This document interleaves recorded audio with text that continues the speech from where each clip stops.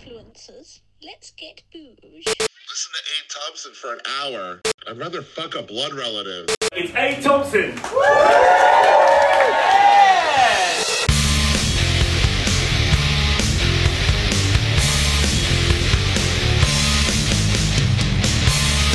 And we are live on a Wednesday evening for the solo show. Welcome. If it's your first time listening, you're very welcome here. Pull up a pew, grab yourself a beer, grab yourself a wine, or a cheeky G&T, or if you're going past M&S, grab yourself a. Well, I was about to say porn star martini. It's not a porn star martini if you buy it from Marks and Spencer's. Then it becomes magically and inoffensively, then it becomes a passion fruit martini. They do not do porn stars in Marks and Spencer's. You will be devastated to hear. It's not something they're into. But yeah, you could grab one of those. Or I'm actually quite partial at the moment to... Do you guys know Brixton Brewery? I can never say that word properly, like brewery. I always feel like I've got one too many R's in there, or a complete absence of Brixton Brewery. It's like when a posh person speaks and they drop the R, you know? They go like, "Yo, you ruined it. You ruined it, Rupert." That sort of, you know, Brixton Brewery. Maybe I'm letting my inner posh guy out. Maybe I've truly made the shift from my council estate roots into just full on like upper middle class. Ruined it, Rupert. Anyway, if it's your first time listening to this, you're probably thinking, what the fuck is this? I thought this guy talked about politics. What is he talking about? Rupert and posh people and his accent? What? Like, get on with it. Yes, okay, I will. Just bear with me. Yes, if it is your first time listening. This is a twice-weekly show. It's called Abe Thompson and Other Disappointments. This is episode 171.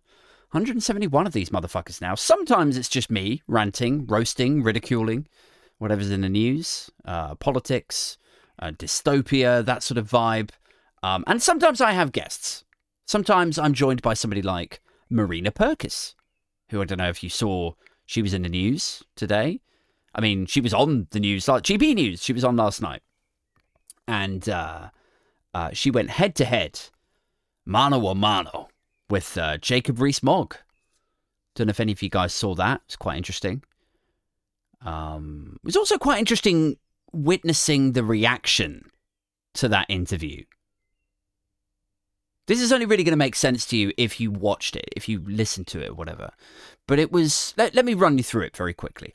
So, Marina Purkiss, as a habit, does not go on GB News. And I think that's the right decision. I think if you go on things, like if you're super early on in your career, or you really want to be booked on places, or it's about exposure for you, then fine. Do what you need to do. That's great. I probably would do it myself. I'm just going to put that out there because I'm trying to sort of grow whatever the fuck this is.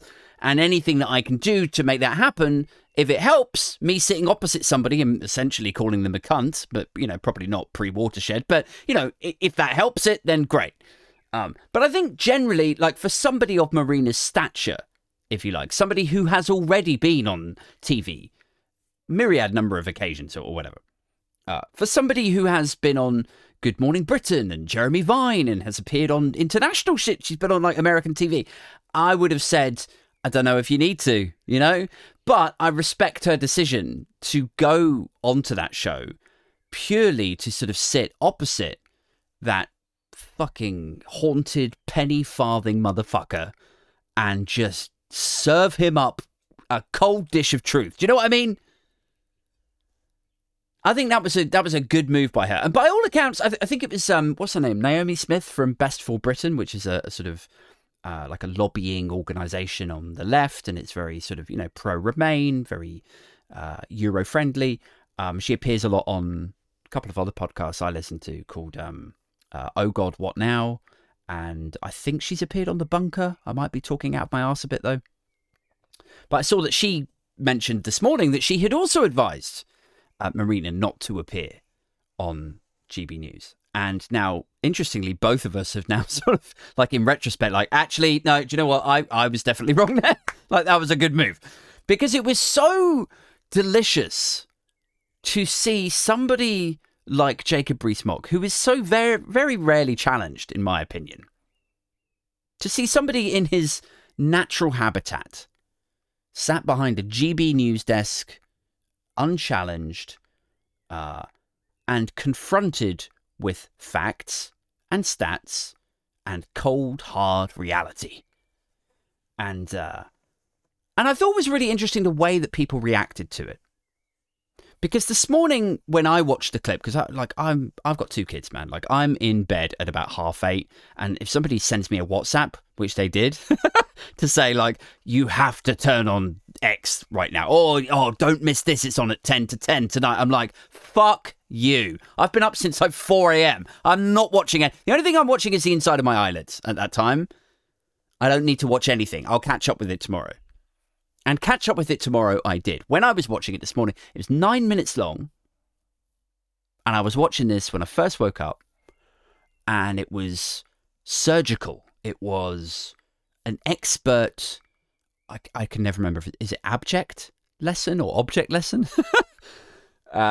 Whatever that phrase is, it was that in affording truth, affording debate to somebody who, as I mentioned, is so very rarely challenged on matters. And the reaction, so my reaction first, let's start with that. My reaction was, wow, Marina really fucking handed his ass to him. And I get, I'm a little biased. I know Marina reasonably well, from WhatsApp chats, and, we've met up a couple of times, and obviously we share similar political sensibilities. So to some extent, I'm going to be biased. I accept that. However, in my mind, in my perspective, I would have said that was a pretty open and shut case. Every time Rees-Mogg tried to say X, Marina was right there with a fucking example, a stat, ready to deliver him a freshly sealed envelope of Y to his X, if you like, right? She literally, she called him a con man. She took his accusation or suggestion that it was the left perpetuating the culture war and threw that back in his face, because it is so obviously a product of the right of the political landscape. It just fucking is. I don't see how anyone can argue that differently. It is the right who come out with shit like stop the boats. It is the right, and certainly the right-wing newspapers, who get all het up about statues of slave owners and the poppies and the proms. It is the right of the political landscape who wheel out this fucking nonsense. It is the left. I always say this. It's the left who have the logic. It's the left who are like, what are we going to do about the cost of living crisis? What are we going to do about universal credit? How are we going to fix schools? Why are you closing that A&E department? It's the left who have the substance, and the right who go running to symbolism every fucking time. And Marina was 100% right to throw that back in his face and say, no, this is you guys that are doing that. You are a con man. And every time she served up another plate of cold, hard reality, he changed the subject. So to me, open and shut case. I don't see how it's even up for debate. If I was on the side, if you like, if I was a pure and whole subscription to the right wing of British politics, and I saw that, do you know what I would do? I'd probably keep my mouth shut for a few hours. That's what I would do. Do you know what I wouldn't do? I wouldn't go on Twitter and then pretend it was the precise opposite of what it clearly was. And I'm not even exaggerating. There were people like quote tweeting the video and then like in the quote saying like, what amazes me is how anybody could watch this and come to the conclusion that Marina won this quote unquote debate. It's stuff like that. People saying, like, I don't see how anyone can watch this and think that Marina came off well there. Are you out of your fucking mind? Here is Marina goddamn Purkis, sat in a chair, taking... Every time he bats something at her, she just calmly takes it, plays with it like a little kitten, and throws it back in his face. And an army of people are right there behind her saying, fucking yes, get in, Marina, right? And yet still... these apparently clueless people, clueless in the truest sense, who could not have watched it, are there quote tweeting it, going, well, I don't see how anyone could think she came off well, vile, angry, shouty woman. There was an Express article about it as well, by the way, that she shared earlier. And it said something about, I mean, I'm sort of quoting her tweet where she was talking about it, but it said something about like how she was abusive to him. Which is like, oh, fucking really? That's where we're at now, is it? Like only, like 5-6 days ago, everyone was like, whoa, sounds like these bloody civil servants are a bit soft, Sounds like they were just giving a little bit of stern feedback. Sounds like they were, maybe sometimes people like Dominic Raab are a little bit, a bit hard on people, but that's what a boss is. Sometimes it takes a bit of balls to get the best out of people. Don't cry about it. Don't cry if you're given some hard feedback. And a matter of days later, everyone's like, oh, Marina, that was abusive. You should be ashamed of yourself. This poor man, this poor, delicate, Victorian, size 4 brunette. What is to be done with you? Come here, Jacob. A little cuddle for Nanny. So anyway, that was fun. I thoroughly enjoyed that. I mean, I'm not even exaggerating. Like, watching that, I mean, I literally came from both balls watching that. Like, GB News became pornography for me, watching that. It was an awkward 5 minutes this morning. Girlfriend rolled over. I'm literally, mid-climax, like, what the fuck are you watching? GB News, actually. Oh, okay, that's weird.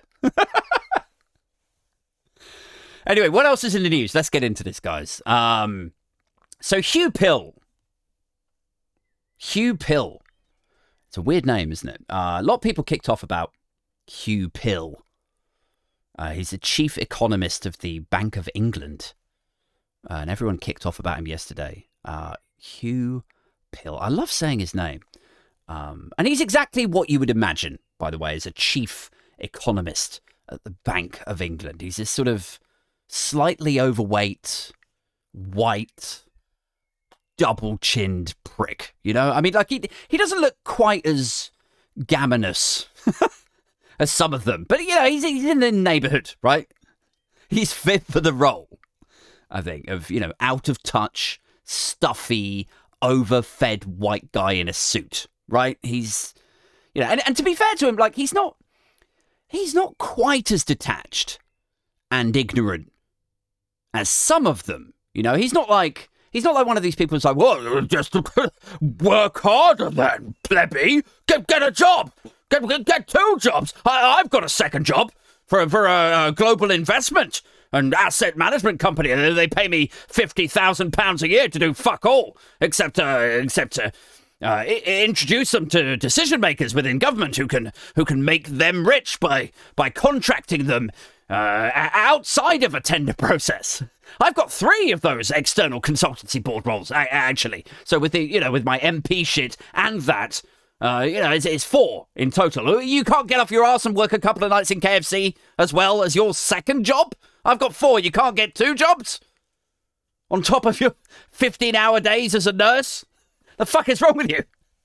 See, this is the problem with Brits today. Nobody's got any work ethic. The Brits are amongst the worst idlers in the world, etc., etc. No, he's not that bad. Hugh Pill.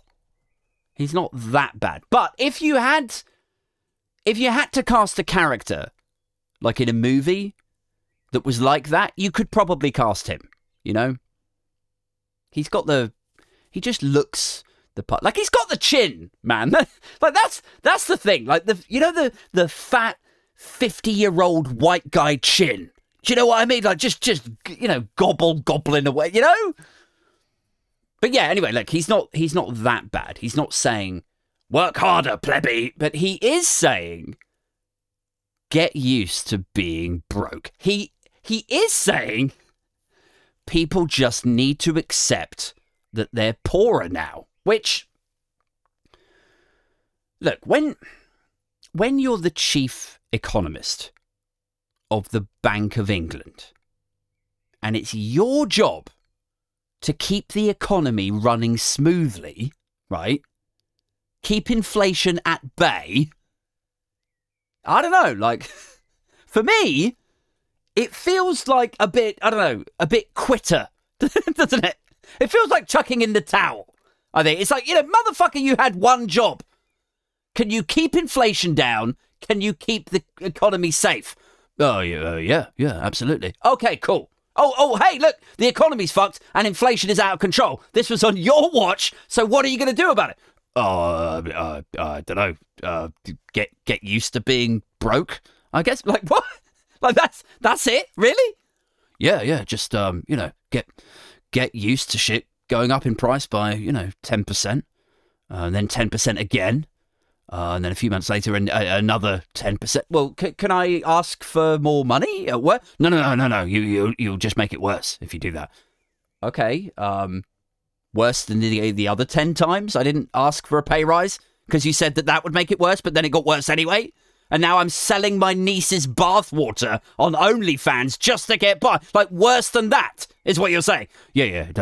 Don't ask for a pay rise because it does cause inflation. I see. Okay. Are you sure it's not energy bills? Because it feels like energy bills, to be honest. No. It's definitely it's definitely pay rises. It's totally pay rises. That would, I suppose it indicate that we had wage growth over the last 10 years, even though that's been completely fucking absent.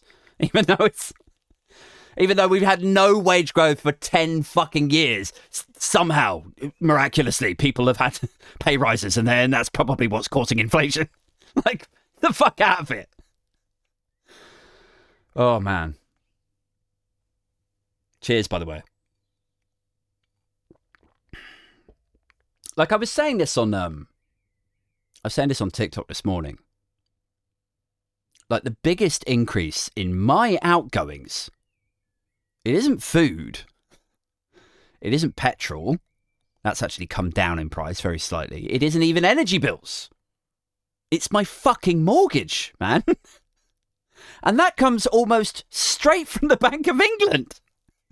So, like, if we're talking inflation and what causes inflation for most people domestically in their households, like when this guy is like, well, we've got to find a way to reduce inflation. I'm like, yes, we do.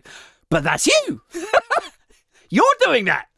You're making my life incomprehensibly expensive. Do you think you could stop it? Maybe. We've got to get this inflation down. Oh, well, fucking no problem, Hugh. Just drop the interest rate back down to 2% and suddenly people aren't suffering as much. How about that? I've solved the puzzle. Glad I could help. I mean, look, guys, look. I get it, right? I do get it. Just in case there's any economists listening, let's try to be a little bit objective here, shall we? Like, the logic is, this is how they think about this stuff. The logic is that if you raise interest rates, yes, it makes people poorer, but then they can't afford that new TV, right? Or £200 on their Tesco shop, or the new shoes they were going to buy, right? And so then they spend less. And then the smaller profit in the TV shop and the shoe shop, Tesco, that works its way up to the supplier because then they buy fewer things or whatever. And anyway, then Tesco buy fewer things, or they communicate to their farmers and they say, oh, you're going to need to drop the price of this and blah, blah, blah. And eventually prices are forced to come down and then they balance themselves against affordability. That is the theory. But as I've said before, and I apologise, to the veterans, to the long-time listeners, to the true influencers. As I've said before, that shit only works in a domestic model. No? Like if we're just going to keep hiking interest rates until the cost of natural gas on the international market comes down, we might be waiting a while. Because, like, if you were Norway or Qatar and you were selling tankers of gas or oil, for that matter, and then, like, you know, the UK comes up to you, they want to buy their supply that month or quarter or whatever. The UK go, this time we only want 30 tankers this time because we it's a bit embarrassing. We can't afford the 40. Like, Qatar are not going to then say, okay, all right, you know what? Like, just give us what you can. Like, give us what you can. We'll drop the price. You take the 40. Instead of that, they're going to say, fine, okay, here's the 30 that you can afford, and then we'll take these 10 and we'll just sell it to some other place that's also desperate for natural gas. Like, everywhere is desperate for natural gas. The price of it is not going to come down. So this whole hiking inflation thing is ridiculous. You're not solving anything, You're just making hard-up people more miserable. You fuck. You flappy-chinned fuck. You got a chin that looks like the front half of Noah's Ark. You gobbling cunt. If people do lose their homes, right, or climate change washes us away in a flood or something, we should all go 2 by 2 into Hugh Pill's chin. Fucking guy. What else is in the news? Because I feel like I ranted about Hugh Pill, pretty well this morning already. If you're not on TikTok or Twitter, obviously follow me on there to get the full Hugh Pill rant experience. Every week most weeks, actually only the last 2 weeks, I dedicate a video to this week's tap dancing tosser. And this week was Hugh Pill. And I have to, he earned it. Hugh, if you're listening, you earned it. Anyway, what else is in the news? I listened to Talk Radio earlier. Did you guys ever listen to that? That was fun. Maybe not fun. I don't know what the right adjective is. I listened to a little bit of Julia Hartley Brewer this morning. I don't know if you're familiar with Julia. If you're not, she's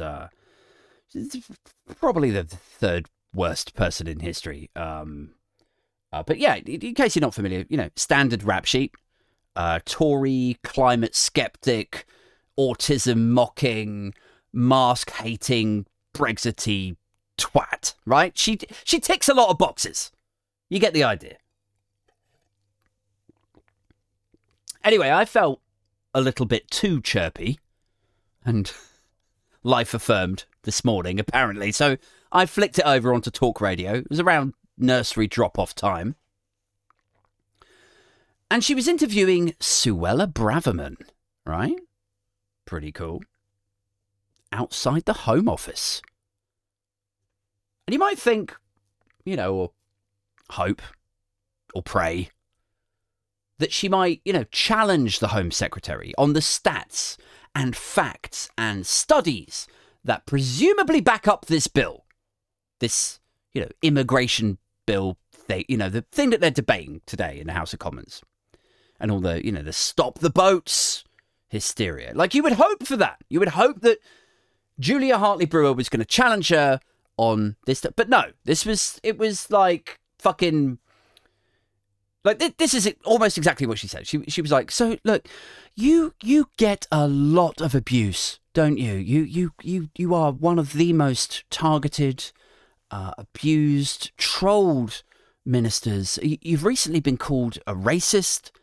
You've recently been labelled a fascist, Nazi fucking racist who vomits out dog whistle sound bites and you try to appeal to the lowest common denominator voters out there in the pathetic hope you might win a couple of marginals in the oncoming bloodbath. I mean, general election. I mean, like, I'm paraphrasing here, obviously, but that was the gist of it. It was like, God, you poor thing, Suella.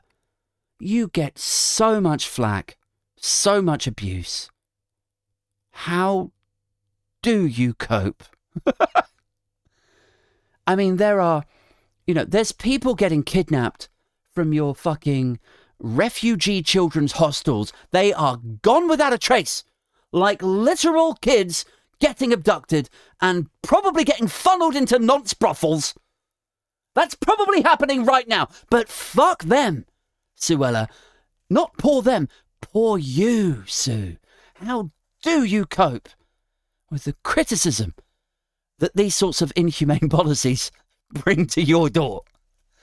Again, paraphrasing a little bit. She was not as sarcastic as me. Very few are. But yeah, she was like, how do you cope with the abuse that you get? Does it affect you, Sue? Does it take a toll? And Braverman, to be fair, I mean, you'd think if ever there was an opportunity for Suella Braverman to actually, break character and show some empathy, you would think, it might be the moment where she gets to portray herself as the victim of the conservative political battlefield, right? You'd think maybe this might be the moment she sort of, she goes, I mean, it is hot, But neither she or, Priti Patel or Theresa May before, none of the Home Secretaries can ever show any empathy, can they? It's weird. They're always kind of sociopathic or, hard or, partly because it's the job, I guess. You have to look like you take this seriously, like you're not going to take any shit. But it's also partly because when they do give it to a woman, they basically give it to the least feminine woman they can find. I'm sorry, but that is true. Like they're like, who's this bitch over here? Amy?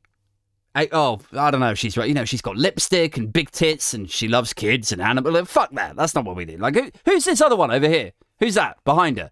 Oh, that's Hattie, sir. Hattie. Yes, yeah.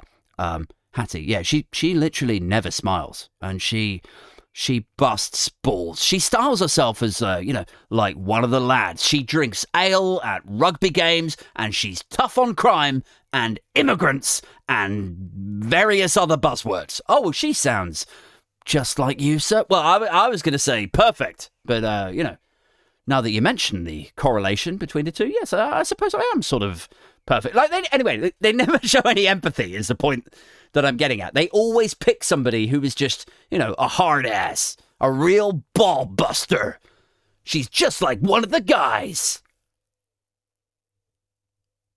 They never show empathy, these people. But if they did, if they were forced to, if they were dragged kicking and screaming to exorcise some feeling,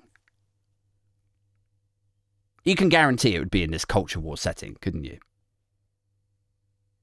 Like where they can say how mean-spirited and bullying the liberal left is, or whatever, But to her credit, as I say, she remained just as robotic and sociopathic as you'd expect. So yeah, I don't know. What she lacks in compassion and integrity, and indeed competence, she at least makes up for in consistency, right? What's up to Tim in the live chat? Anyway, going back to this, this talk radio interview with Suella Braverman. Julia Hartley Brewer. Hartley Brewer was like, so does it affect you, the abuse that you get?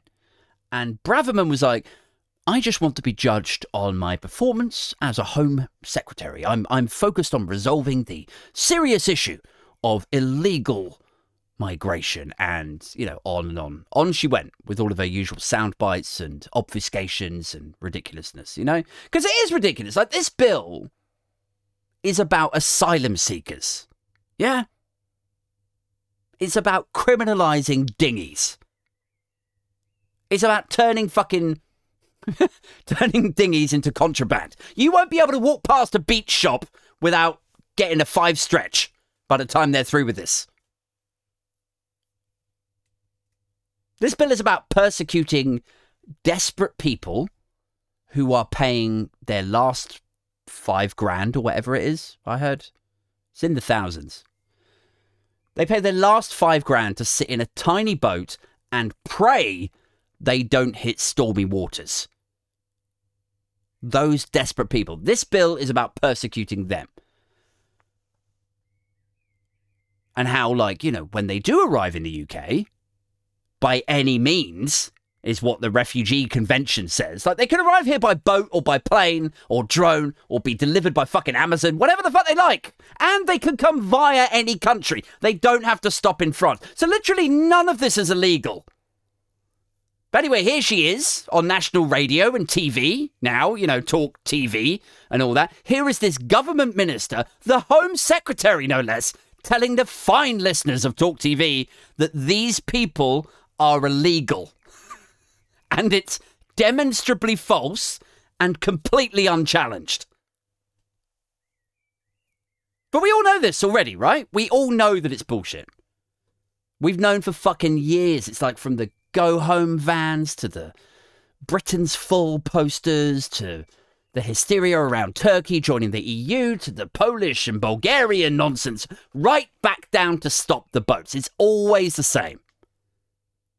A colossal failure of government across basically every industry and office of state.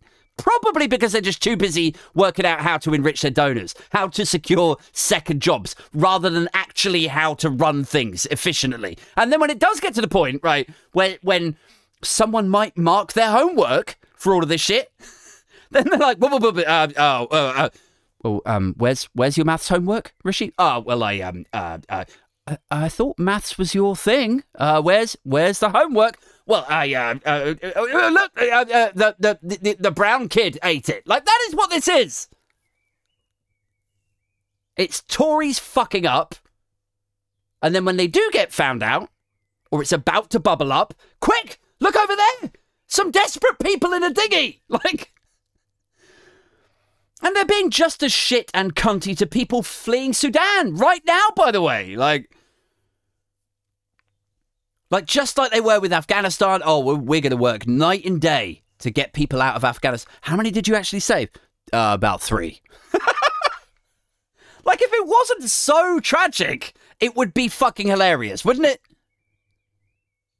We're going to work night and day to get all these people out of Ukraine. Oh, how many white people did you save? Fucking hundreds of thousands. Wow. That is weird. What is the difference between the Ukraine situation and the Afghan... Never mind. Quick, look over there, a trans person. And I don't want to get too deep into this right now because so much has already been said at the various junctures that we end up in this same conversation, this same fascistic shit over and over again. But it does amaze me how qualified journalists, even those who work for the right-wing papers, like your Harry Coles, your Dan Hodges, your Fraser, fucking what's his name? I can't remember his name now. Alison Pearson's another one. Like all the usual faces, grifters, and mediums of tedium, right? It amazes me how they can still look the other way with all this stuff when it is so obviously racist,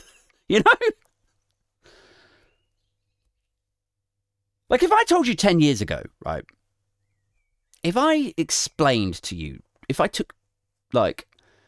mapped out the current government's character to someone from 10 years ago, when the only thing that we had to worry about was austerity, like, Jesus, what a holiday that was. What a picnic. When we only had to worry about losing 10,000 policemen and someone shutting a couple of hospital wards. Like, we would look back at society from 2012, like, from now, we would look back at that shit like it's some distant, faraway communist fantasy, wouldn't we? Like wow, you could get a GP appointment in only 3 days? Wow. Like, your trains and schools weren't striking every other week? Like, how? Like, I don't understand that. That's, like, if I explained to 2012 you that the Conservative government of 2023, like 11 years ahead, if I explain to you that the Tories of now would be trying to shut down foreign aid and trying to withdraw people's legal aid? You know, that people had firebombed immigration centres. Such was the tabloid-fueled hatred of refugees. Like, and that, you know, people would basically riot in Travelodge car parks if they found out it was housing asylum seekers. You know, like, and that the Home Secretary, when told about that civil unrest, would just shrug, like, well, yes, I share their frustrations. And that the fucking government had looted about 200 billion from the public. And that they were trying to kill off the Electoral Commission. 2012 you would be like, wow, I mean, they sound, like, I don't even want to say it, but they sound a bit, fascist? I fucking know, right? Like, but this is the thing, like, don't the right-wing grifters in these papers, haven't they cottoned onto this shit by now? How can they look at this sort of behaviour, this conduct, this record in government, the desire, the aspiration to disband the Electoral Commission, to accept certain types of voter ID for one age demographic, but not for the other one? How can they look at that as anything other than voter disenfranchisement? And then how can they then still pitch up for work in the morning and go, well, this is the problem with Labour? Like, what the fuck? Aren't people sick of it? Where are the riots, man? The last time I had any faith in the British people, like, you know, rising up and doing, doing what's right. The last time I was sort of proud to be British, if you like, was when, like, do you remember, it was a couple of summers ago, maybe about 3 or 4 years ago now, I don't know. But there was a trend that kicked off. I don't know who started it or why it stopped. It should not have stopped. But basically, there was a trend, like, over the summer one year where right-wingers, like Nigel Farage had it done to him, Tommy Robinson had it done to him, and I think a couple of others, like, people would just lob milkshakes at them. Like, I don't know why.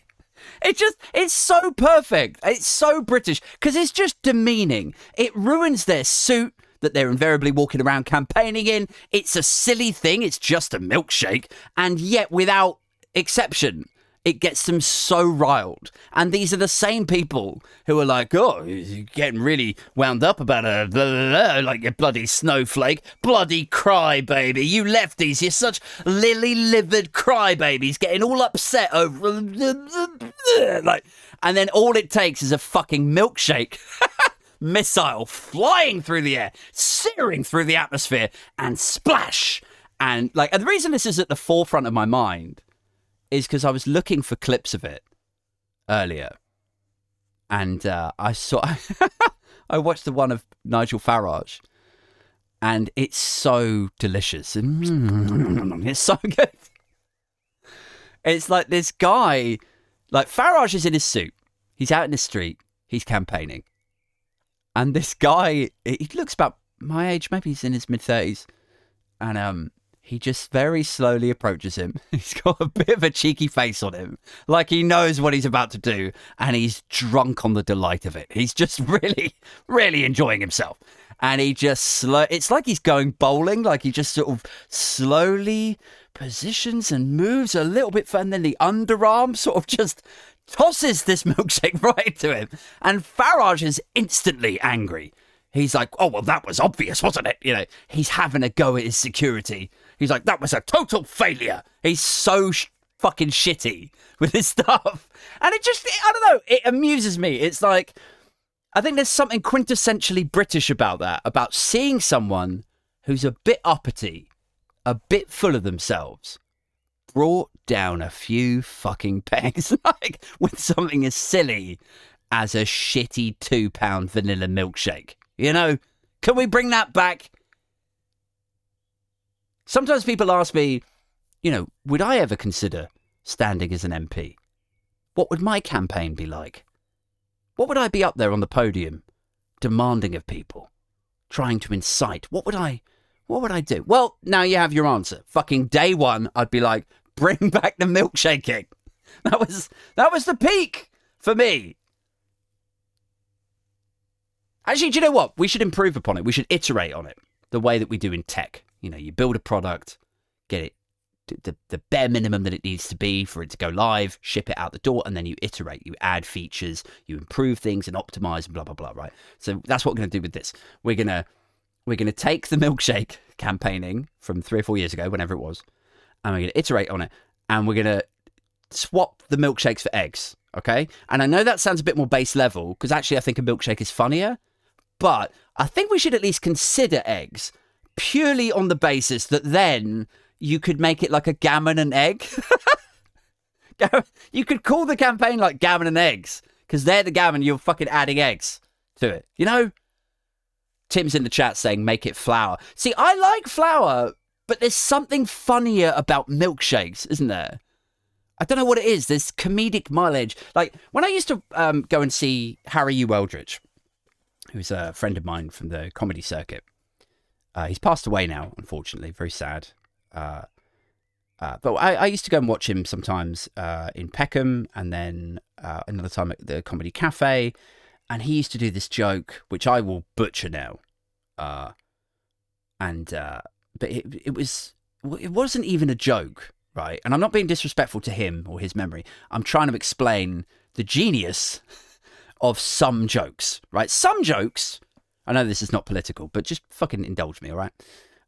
Some jokes are intrinsically funny. You can see what's happened with them. They've got mechanics. There's comedic mechanisms to them. They leverage off like metaphor.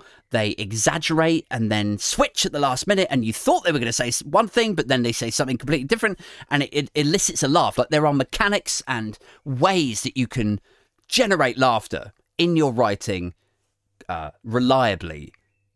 Right.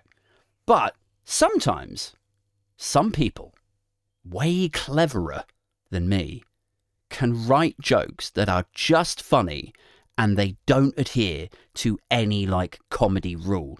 And Harry U. Eldridge did one of those. Like, he was a gay guy, and he did a joke about how Jesus was probably just gay or something, because he's like, it was a couple of lazy bits in there. He was like, because he got hammered and nailed on the same night, and he did blah blah blah, and then there's just this one line. He's like, goes out with his friends for dinner on a Thursday, so there's no real reason why that should be funny. There's no like comedy mechanics in it, but for some reason it's fucking, I don't know. I'm not doing it justice. I'm sorry, Harry, if you're listening to this from heaven, even though you didn't believe in heaven. I've butchered your joke, but I think we both knew that I probably always would if I ever attempted your routines.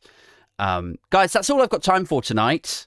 I'm going to have to jump because I've got 2 kids and one of them's not very well indoors, and I want to go and check on her. So I will just leave you with this. It is the Patreon meetup this coming Friday. If you would like to meet me in person, or any of my cohorts, I'm trying to get a few sort of ex-guests, former guests who have been on the podcast, down for a few beers. We're meeting up in London. You can still get access to that if you jump on the Patreon today. So it's patreon.com/Aid Thompson with an IN on the end. That's patreon.com/Aid Thompson. You get Patreon meetup stuff, but you also get first access to the tickets to the live shows, like the one that me and Daddy Price did a few weeks back. I'm doing another one in July. It's going to have a bit of stand-up, a live podcast. It's going to be a good time, man. So you get first look at the tickets for that, and it will sell out. So if you want guaranteed tickets, jump on the Patreon. You also get episodes of the podcast 2 days ahead of everyone else. So I'm doing this on a live stream right now, but there's only fucking like 4 of you watching. So it will go on to like Apple and Spotify. That's where most of you listen to this. But it won't be on there for 2 days. So if you like getting this when it's still up to date and topical, Patreon is your friend. Also, if you jump on the Patreon, you get named and shamed as a supporter at the end. So big shout outs too. Hold on. Let me just do this in order. Where are we? Got to do it like that. Sorry, I've got to do them by tiers. Got to be careful here. So my first batch of supporters, Stuart, Rodri, Joseph, Samantha, Eddie, Anthony, Ailsa, and Kerry. Thank you very, very much for continuing your support. Then up to my next tier, Silent, Sarah, Peter, Jeff, Kai, Alex, Aaron, and then finally to my God tier supporters, T-Rex, Pingu, Mojo Sabian, David, Chris, and Bowman. Big doff of the cap to you guys, and thank you so much for joining that God tier. I've got 3 tiers on there. So you can join it. Look, it's only £3 a month. So if you can spare £3 a month in the cost of living crisis, that'd be amazing. So you could jump on patreon.com/Aid Thompson. If you're not in a position to support the podcast, all I would ask is share me around. Share me around like the filthy, dripping tart that I am. Just copy a link to the podcast episode that you've enjoyed, go into WhatsApp, send it to your mate or your enemy, whoever, I don't know, or a teacher that you can't stand, or a colleague that you fucking you want to upset them, and you like they hate swearing, so you're going to send them this episode. Just share me around. It helps the podcast to grow, and the best form of marketing is word of mouth. Certainly for me. That's it from me. I will be back. Oh fuck! I won't be here on Friday. Maybe I'll do another solo episode tomorrow, so that you guys have got something over the weekend. But on Friday, obviously, I'll be out meeting the Patreons. So until whenever I get round to do it, maybe I'll do it on Saturday. Should I do it on Saturday? I'll do it tomorrow or Saturday. Whenever it is, I'll catch up with you all then. And until next time, stay safe, stay booge, keep it strictly #Binfluencer, and I'm out this motherfucker.